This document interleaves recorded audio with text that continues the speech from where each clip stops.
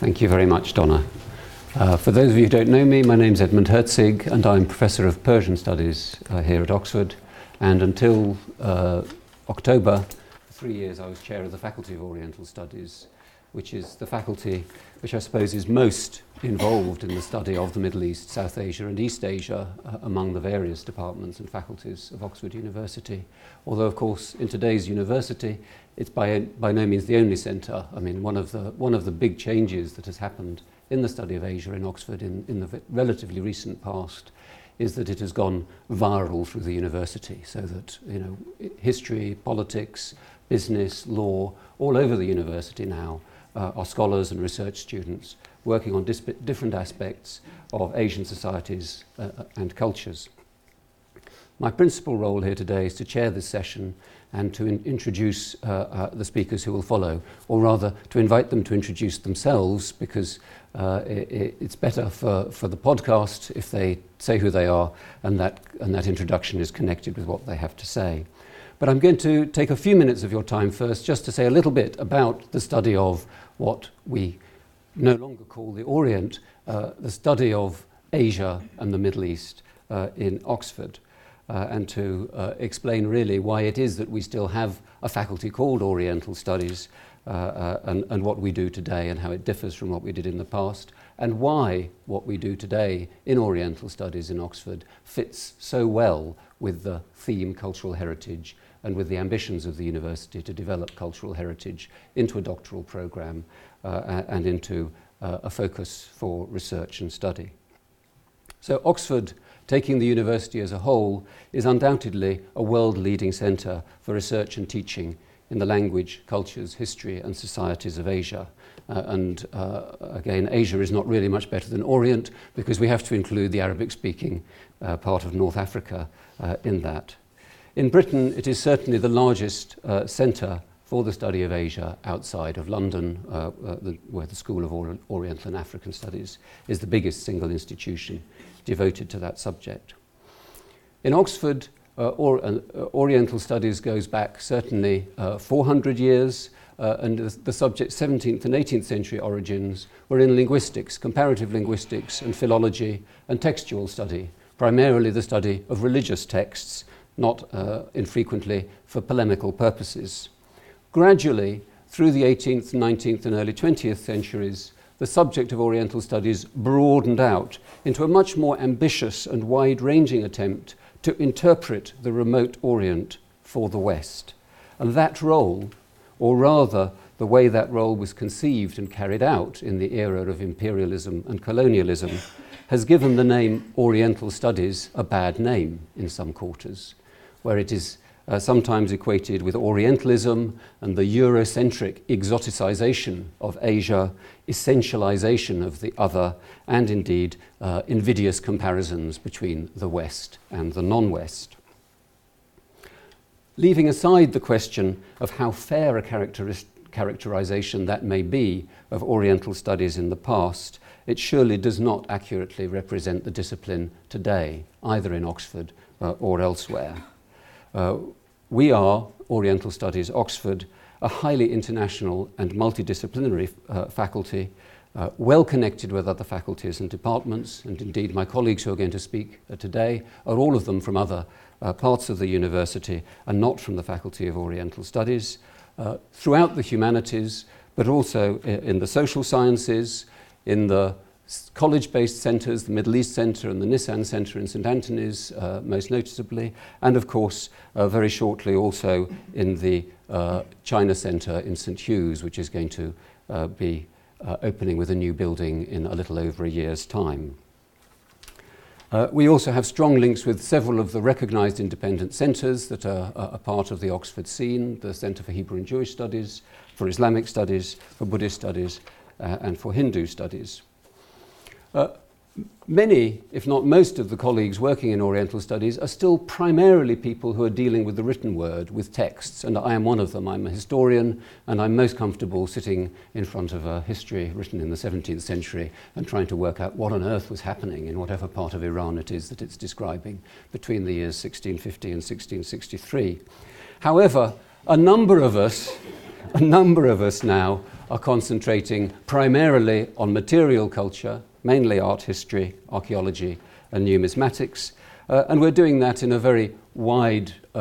variety of ways and over a very, very long time frame. Donna already kindly mentioned the student, now postdoc, who is working on the graffiti of the Arab Spring. But without going any further than Egypt, I should mention also that we have colleagues who are working on the pyramids and what was inside them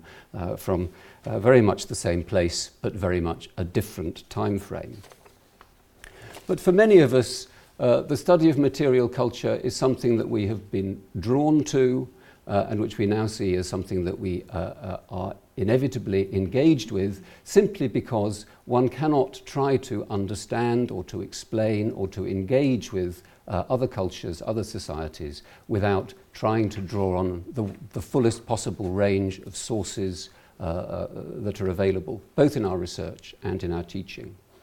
I'm currently occupied for part of my time with a project on early Islamic history of a city in northern Afghanistan, a city that used to be called Bactra and is now called Balkh. We have textual sources, but we couldn't get far in studying the history of Balkh without looking also at the extremely detailed satellite photography that is available for the whole of Afghanistan, and which can allow us to see things that were there millennia ago as well as things that are there today.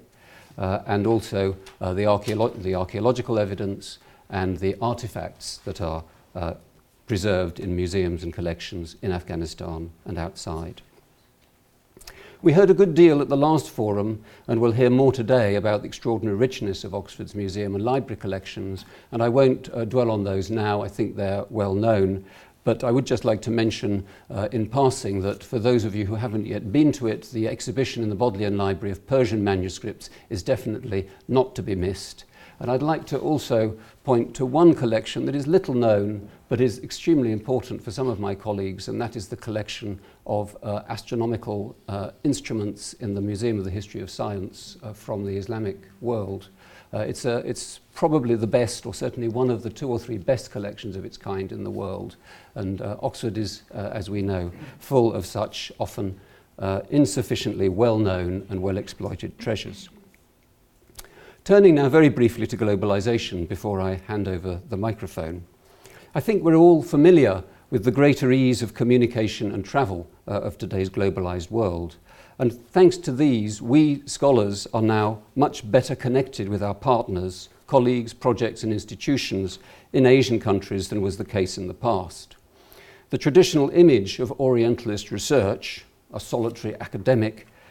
poring over an indecipherable manuscript, or perhaps better still, fragment of papyrus in a library, is more and more inadequate to describe what actually goes on.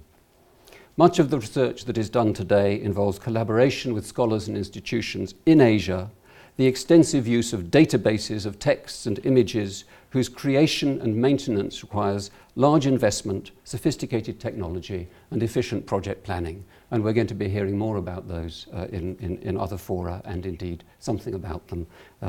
later today. Today's Orientalists are no longer in the business of interposing themselves between the subject and their audience, but of seeking to engage with academic and, in some cases, public debate, both at home and in the places that they study. The direct connections of our networked world may make geographically remote places and societies seem present and immediate, but familiarity with images of Japan or of Iran does not help one to understand Japanese or Persian, unfortunately, for our students and for us. So, nor does it necessarily facilitate understanding of the context from which those images are derived. Stereotypes can be projected through new media just as effectively as they could have been by bad old Orientalism. So, and as we are daily reminded on the news, the fact that different parts of the world are in some sense closer together than before does not eliminate or even diminish the dangers of misunderstanding and conflict between nations, societies and cultures, all too often carried on in the name of culture or religion. From this perspective, I would argue that this initiative for a fuller and better use and understanding of cultural heritage in Oxford is particularly timely, and I would argue also that it is more important than ever to teach Oriental languages to our students and to encourage and help them and a wider audience both to appreciate other cultures and to think critically about culture and cultural assumptions, particularly our own.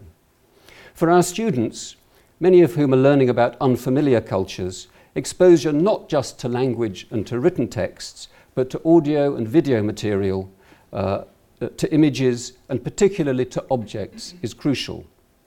Apart from travel, there is nothing more motivating for a student, nothing which gives a stronger sense of immediate connection with the subject than having the opportunity to handle a pot, to feel the rough edges of a coin, or to turn the pages of a manuscript. And these are things that we have exceptional opportunities and resources to do in Oxford, and which we do, but frankly we should have done, and we certainly in the future should do more of. If I had more time, I would like to expand on some of these themes, and particularly to talk more about the project on Afghanistan, which I'm involved in, and which shows, I think, some of the dangers of globalisation in the modern university and the modern cultural heritage world. But time is short, so I'll restrain myself and instead hand over to my colleagues, who are Professor Heather Viles of the Geography Department, Dr. Malika Kumbara-Landrus of the Ashmolean Museum, Dr. Francesca Leoni, also of the Ashmolean Museum, and Professor Rana Mitter, who is Director Designate of the China Centre. So we're going to take the other presentations in that order, so I'd like to invite Heather Viles now, please, to come to the front. Thank you, Heather.